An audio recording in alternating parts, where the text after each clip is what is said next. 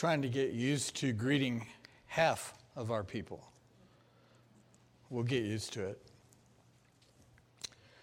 Today, we are resuming the new series in 2 Corinthians by continuing to introduce this letter by looking at the Apostle Paul's introduction in verses 1 and 2.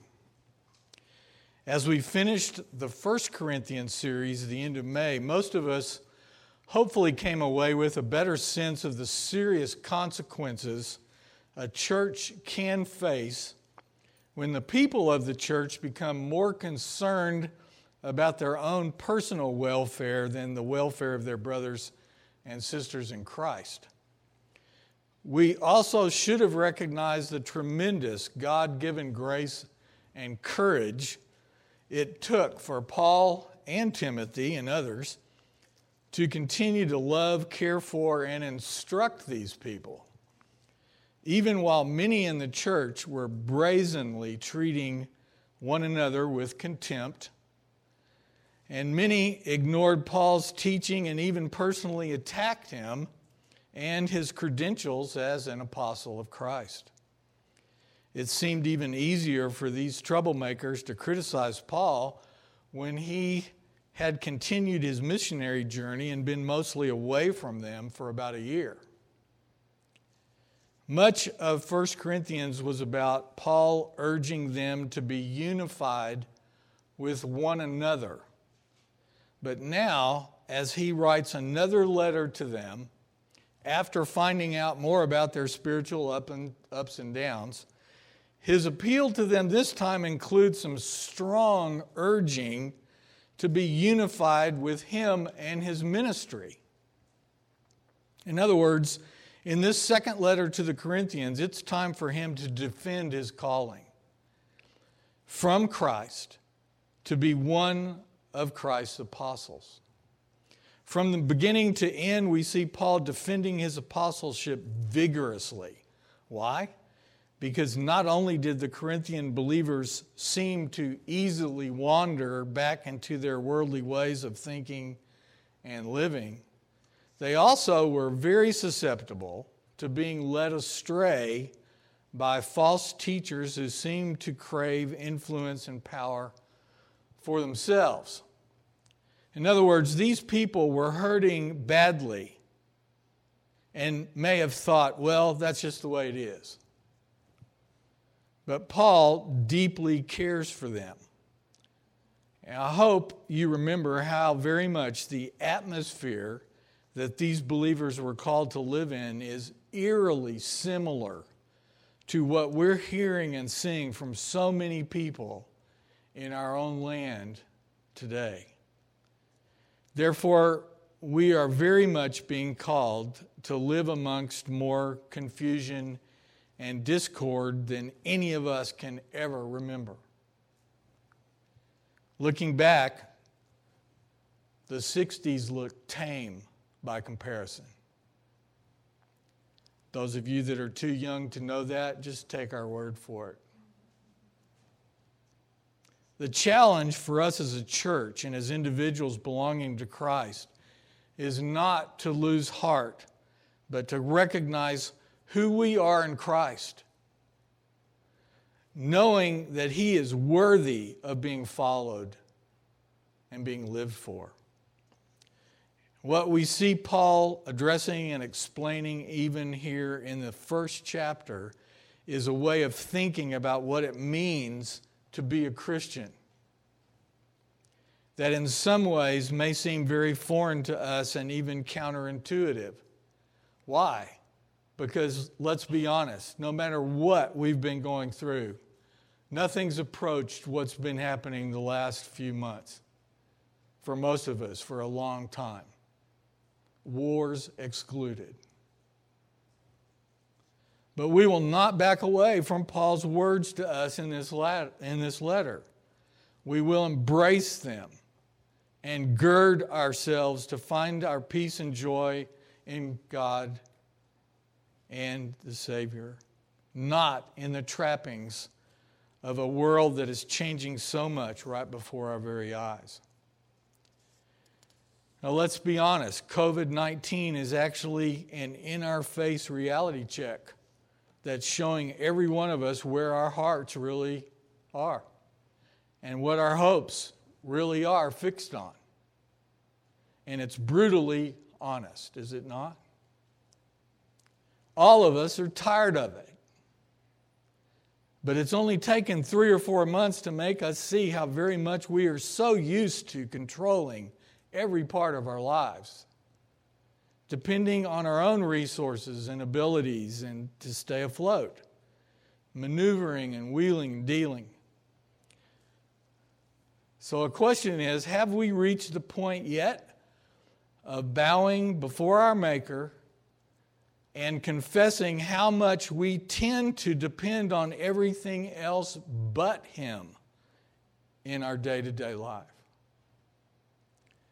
Has He gotten our attention yet?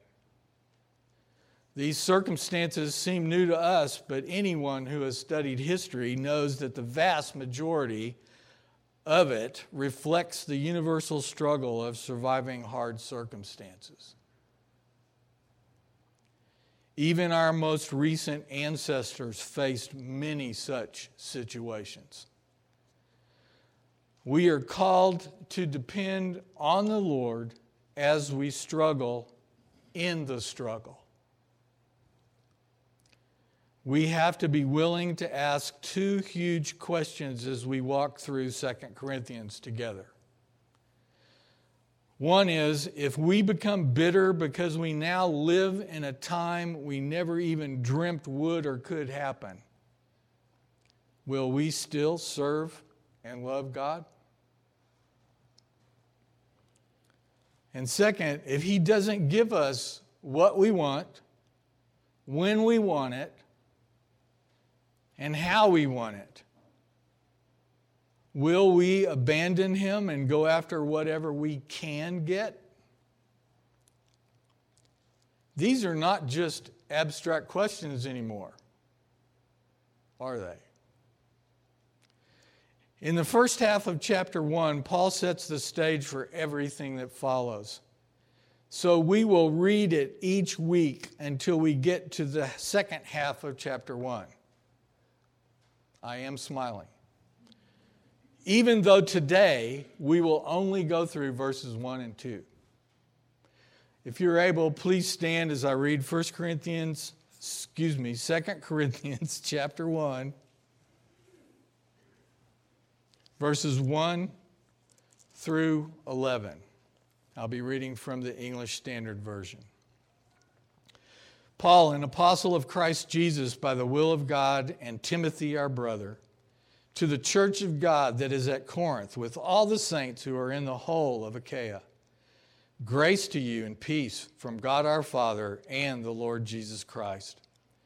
Blessed be the God and Father of our Lord Jesus Christ, the Father of mercies and the God of all comfort, who comforts us in all our affliction, so that we may be able to comfort those who are in any affliction with the comfort with which we ourselves are comforted by God. For as we share abundantly in Christ's sufferings, so through Christ we share abundantly in comfort too. If we are afflicted, it is for your comfort and salvation. And if we are comforted, it is for your comfort, which you experience when you patiently endure the same sufferings that we suffer. Our hope for you is unshaken, for we know that as you share in our sufferings, you will also share in our comfort. For we do not want you to be ignorant, brothers, of the affliction we experienced in Asia. For we were so utterly burdened beyond our strength that we despaired of life itself. Indeed, we felt that we had received the sentence of death. But that was to make us rely not on ourselves, but on God, who raises the dead. He delivered us from such a deadly peril, and He will deliver us. On Him we have set our hope, that He will deliver us again. You also must help us by prayer, so that many will give thanks on our behalf for the blessing granted us through the prayers of many. This is the word of the Lord. Thanks be to God. You may be seated. Paul's introduction and greeting looks very similar to how he begins all of his letters, does it not? But I'd like us to take a serious look at these words today in verses 1 and 2, instead of just passing right over them. Outside of most business professional communication, if any of you still write letters, I almost want to ask you to raise your hand, but I don't think there'd be very many. Any of you still write letters to someone, there's usually a short introductory greeting that we use. Dear so-and-so. Even if you're not particularly fond of whoever you're writing, do you still write dear? In the Mediterranean world, the usual practice was for the writer to first identify himself and those to whom he was writing. Paul's Jewish name was Saul, but he was a Roman citizen, and his work took him all over the Roman Empire, so he used his Roman name that changed after he became a Christian to being known as Paul. Notice that he also identifies himself as an apostle of Christ Jesus. It was customary for the letter writer to indicate their standing or occupation. So this letter's status just went sky high, because this means that this letter came with divine authority. Paul wanted to remind them from the outset that they should take everything he wrote very seriously, because this letter was from one of Christ's apostles. Well, what is an apostle? Who is an apostle?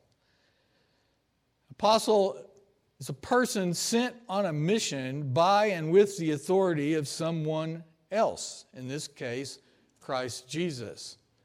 There are many other criteria for an apostle. There's not any true apostles in our day. There were the first apostles, and then that was it, because they accomplished the purpose that God had for them. One of the main ones being the writing and the canonization of the books of the Bible. And Paul adds that he was an apostle here, notice this, by the will of God. This is how he began 1 Corinthians 2. He's reminding the Corinthians once again, and they needed to be reminded of these things quite often, as we've already learned from the first letter, of his own story about how he came to Christ and became an apostle. Saul was strongly antagonistic to Jesus and his messianic claims in his younger days. In Acts chapter 9, just in verses 1 and 2, we get this account. But Saul, still breathing threats and murder against the disciples of the Lord, went to the high priest and asked him for letters to the synagogues at Damascus, so that if he found any belonging to the way, i.e. Christians, men or women, he might bring them bound to Jerusalem. In chapter 22, to be punished to the death. But God had other plans for Saul. On that road to Damascus, Saul had an encounter with the risen Christ, which totally changed and reoriented his life. He then belonged to Jesus and was appointed by Christ to be the last apostle. Remember what he wrote in 1 Corinthians chapter 15, verses 8 and 9. Last of all, as to one untimely born, he, Christ, appeared also to me, for I am the least of the apostles, unworthy to be called an apostle, because I persecuted the church of God. On that road to Damascus, his own desires and will were uppermost in his mind. He was on a mission to arrest, beat, throw into prison, and put some people to death who just believed in Jesus as the Messiah. But, as he writes here in verse 1, the will of God, not his will, was what determined his salvation and his calling as an apostle of Christ. So what does that tell us? We see a man here whose life was utterly changed and redirected in every respect. His heart was changed. He became a new creature in Christ. His purpose in life changed. His reason for living changed. His name changed. He now gratefully belonged to Christ and not himself. And he was given a monumental task by Christ, who was his Lord and faithful provider in this task. Next, we see Timothy's name mentioned, reminding us that this younger man joined Paul in his missionary work at Corinth shortly after it began. He is with Paul at the time of this writing, which is why his name appears here. We find out in chapter 4, verse 17, that Timothy made another visit to the Corinthians, so the Corinthians knew him very well. He is mentioned in the first verse of 5 other letters of Paul: 1st and 2nd Thessalonians, Philippians, Colossians, and Philemon. By placing Timothy's name in the first verse of his letters, Paul is he's meaning to encourage the strengthening of the relationship between these churches and Timothy. Because that's not guaranteed. Just look at how some of those people feel about Paul. Besides greatly respecting Timothy, Paul identifies him as our brother. This is a subtle reminder of the unity in Christ of those who belong to him. One of Paul's main themes here. What he wants for these believers to understand, know, and live. And this was a particular problem for the Corinthian believers. And Paul addressed this over and over and over again in 1 Corinthians. Also in verse 1 we read, "To the church of God that is in Corinth, with all the saints who are in the whole of Achaia." Now we've got to remember that Paul's commission as an apostle was not to one church only, but to serve many churches, especially mainly Gentile churches. Now we can derive from this fact that Paul intended this letter to be widely read. Now, that sounds great at first. But if you were the Corinthians and you knew that this letter was circulating around the whole area, the province of Achaia, and all these other people out in the boonies didn't necessarily know all the facts of what was going on in the big city, but they would know the facts after reading this letter. That's an interesting point. Now, he says this at the end of the verse. He says, "with all the saints who are in the whole of Achaia." Well, again, do you guys remember where Achaia is? Achaia refers to the southern part of Greece, which is a peninsula connected to the central part of Greece by the Isthmus of Corinth.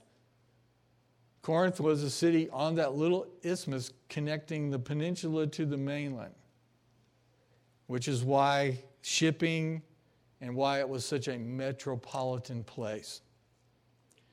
The city of Corinth was the capital of this Roman province. Now, we should also recognize the importance of recognizing how the Bible uses the word church. And what I mean by that is there was a place in Matthew 16, verse 18, where Jesus said this. Jesus said, "I will build my church." And Paul here uses the phrase church of God. See the connection? And he did this several times in 1 Corinthians. If the same church can be described as God's church and Christ's church, what does that say about Paul's view of Christ? Very simply, Paul was very clear about the deity of Christ.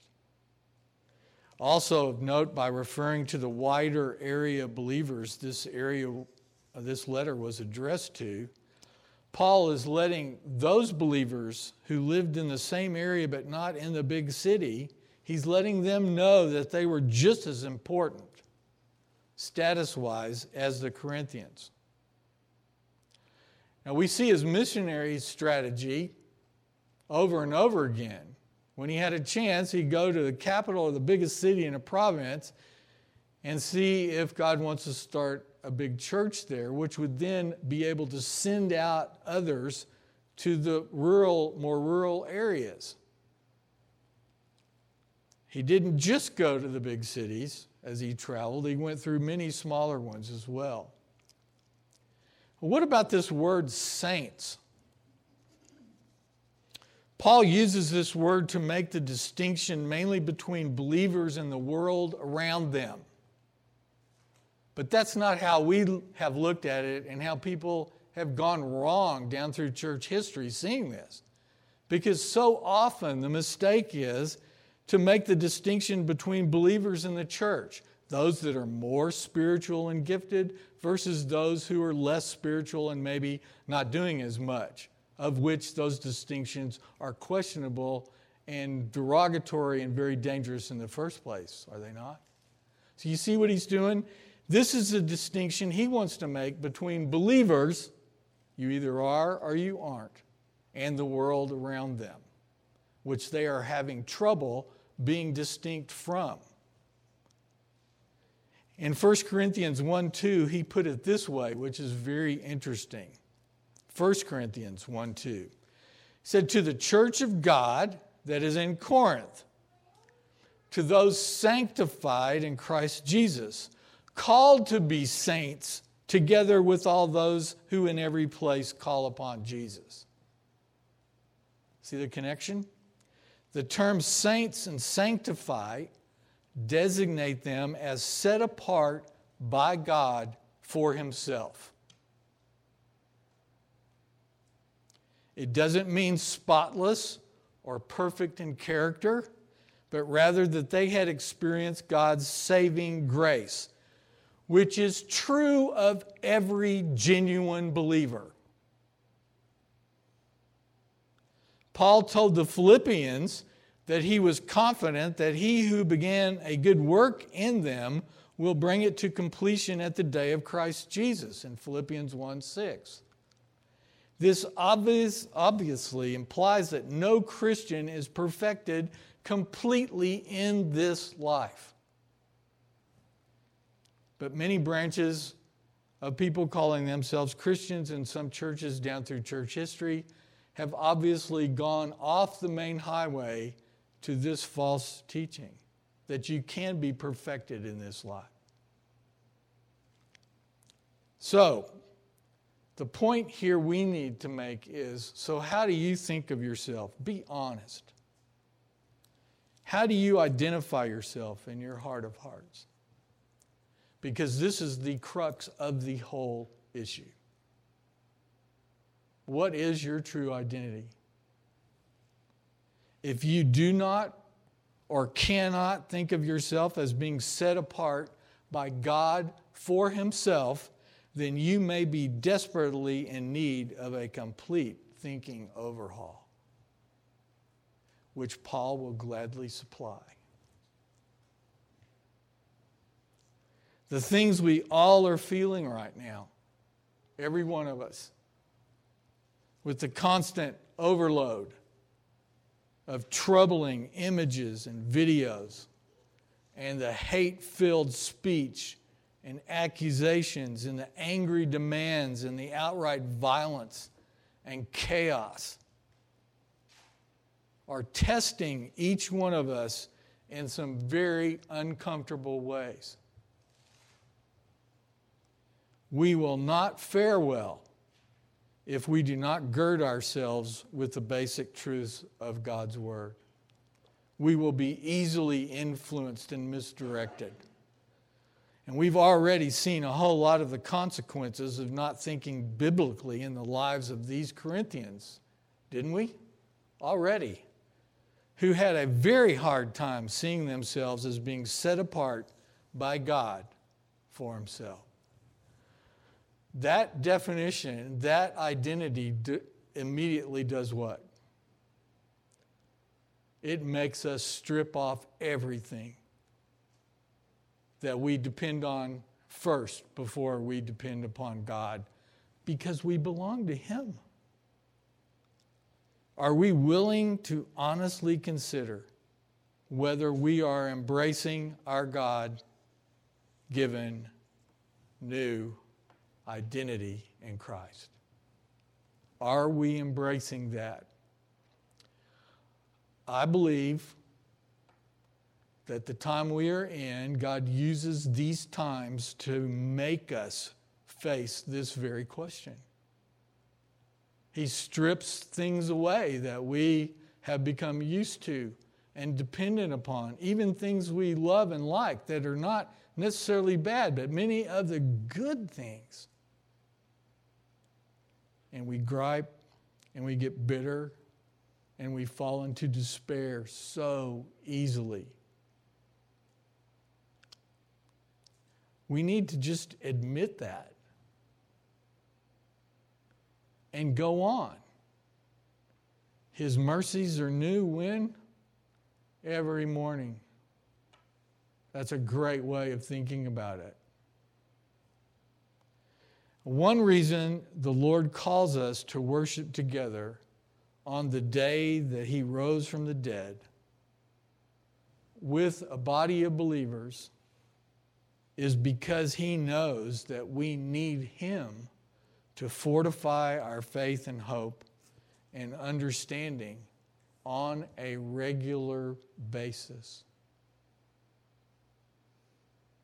At least every week. Have we ever really thought about that before? Do you realize that much of the history of our country was believers living out in the middle of nowhere, i.e. Amarillo is a great example, where a town had to be a lot less than one day away on a horse.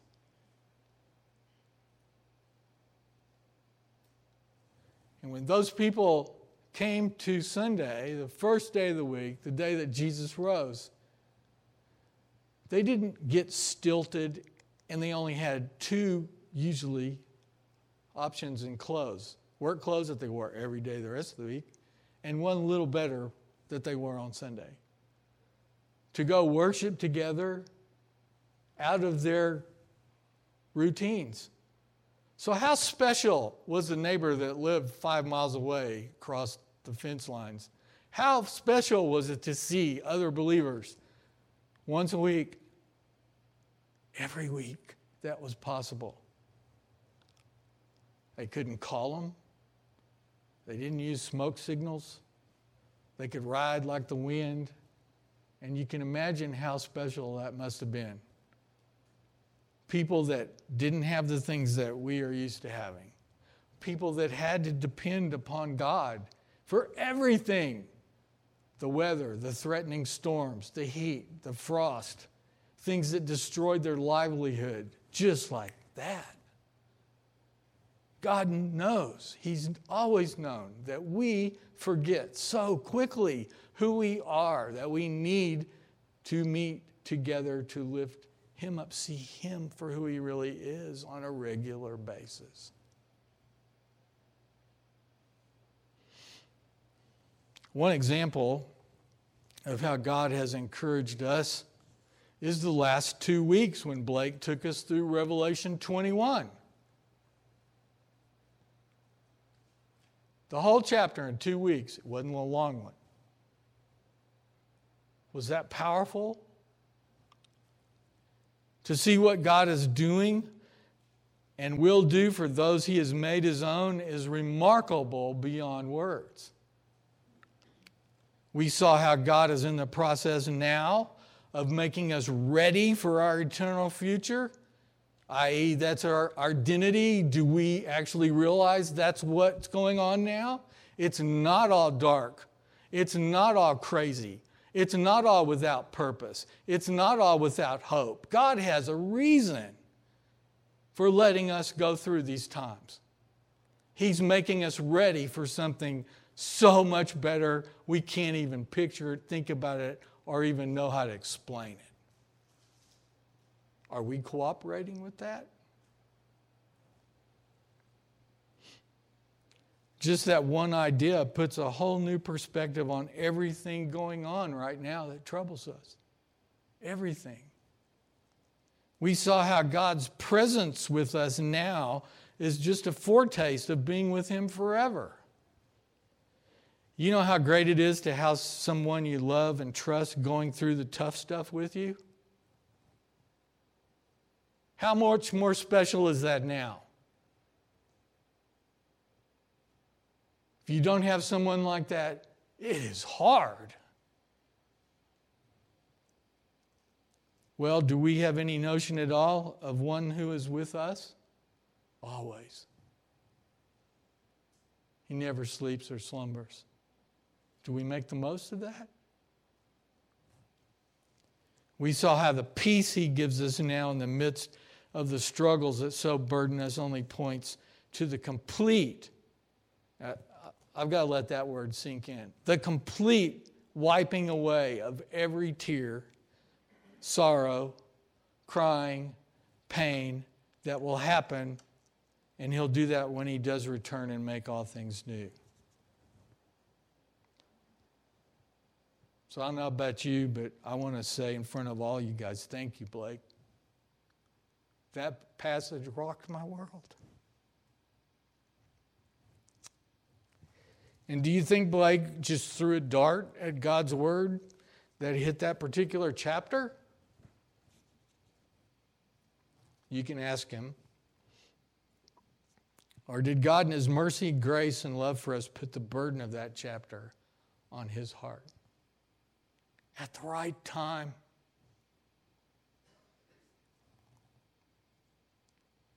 We needed that passage as we came back here to worship together, split up, so that we would look at being able to be half together instead of griping about all the empty chairs and spaces and weird things on our face and everything else. In case you guys haven't noticed, I operate mostly on a glass being half empty.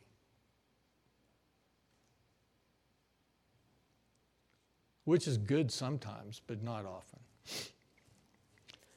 So we look at the very familiar greeting of blessing that Paul uses at the start of this letter in verse 2. Grace to you and peace from God our Father and the Lord Jesus Christ.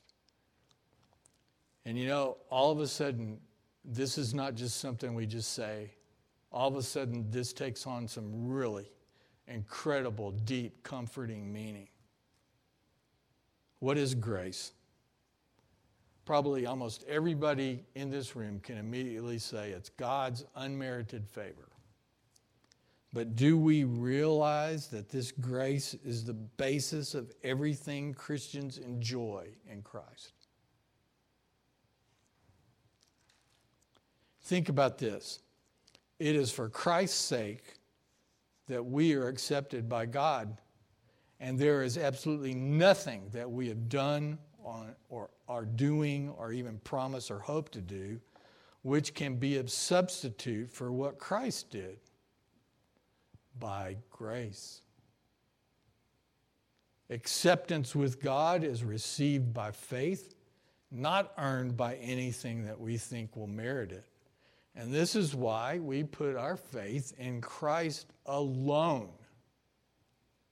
Our identity in Christ was won by God's grace. And now what about this word peace? Well, this is a translation of the Hebrew greeting, guess what? Shalom. And it's still used by Jews today. This is a lot more than good day type of greeting. And it instead signifies the absence of tension between two parties and the presence of goodwill as the overflow and completeness of blessing. Did you catch that? We say hello, we mean it. Sometimes we don't. Sometimes we're just being polite. We try to mean it. We smile more. It's hard to see whether you mean it or not right now. I'm taking it for granted you do. Your eyes twinkled, that's a good sign. But do you see how this word carries so much more weight? It's not just a greeting. It signifies the absence of tension between two parties and the presence of goodwill between those two parties. And that's what Paul is wishing to these people that literally have driven him crazy with their problems. But he loves them. He knows that Christ paid the price for them. But what's underneath that?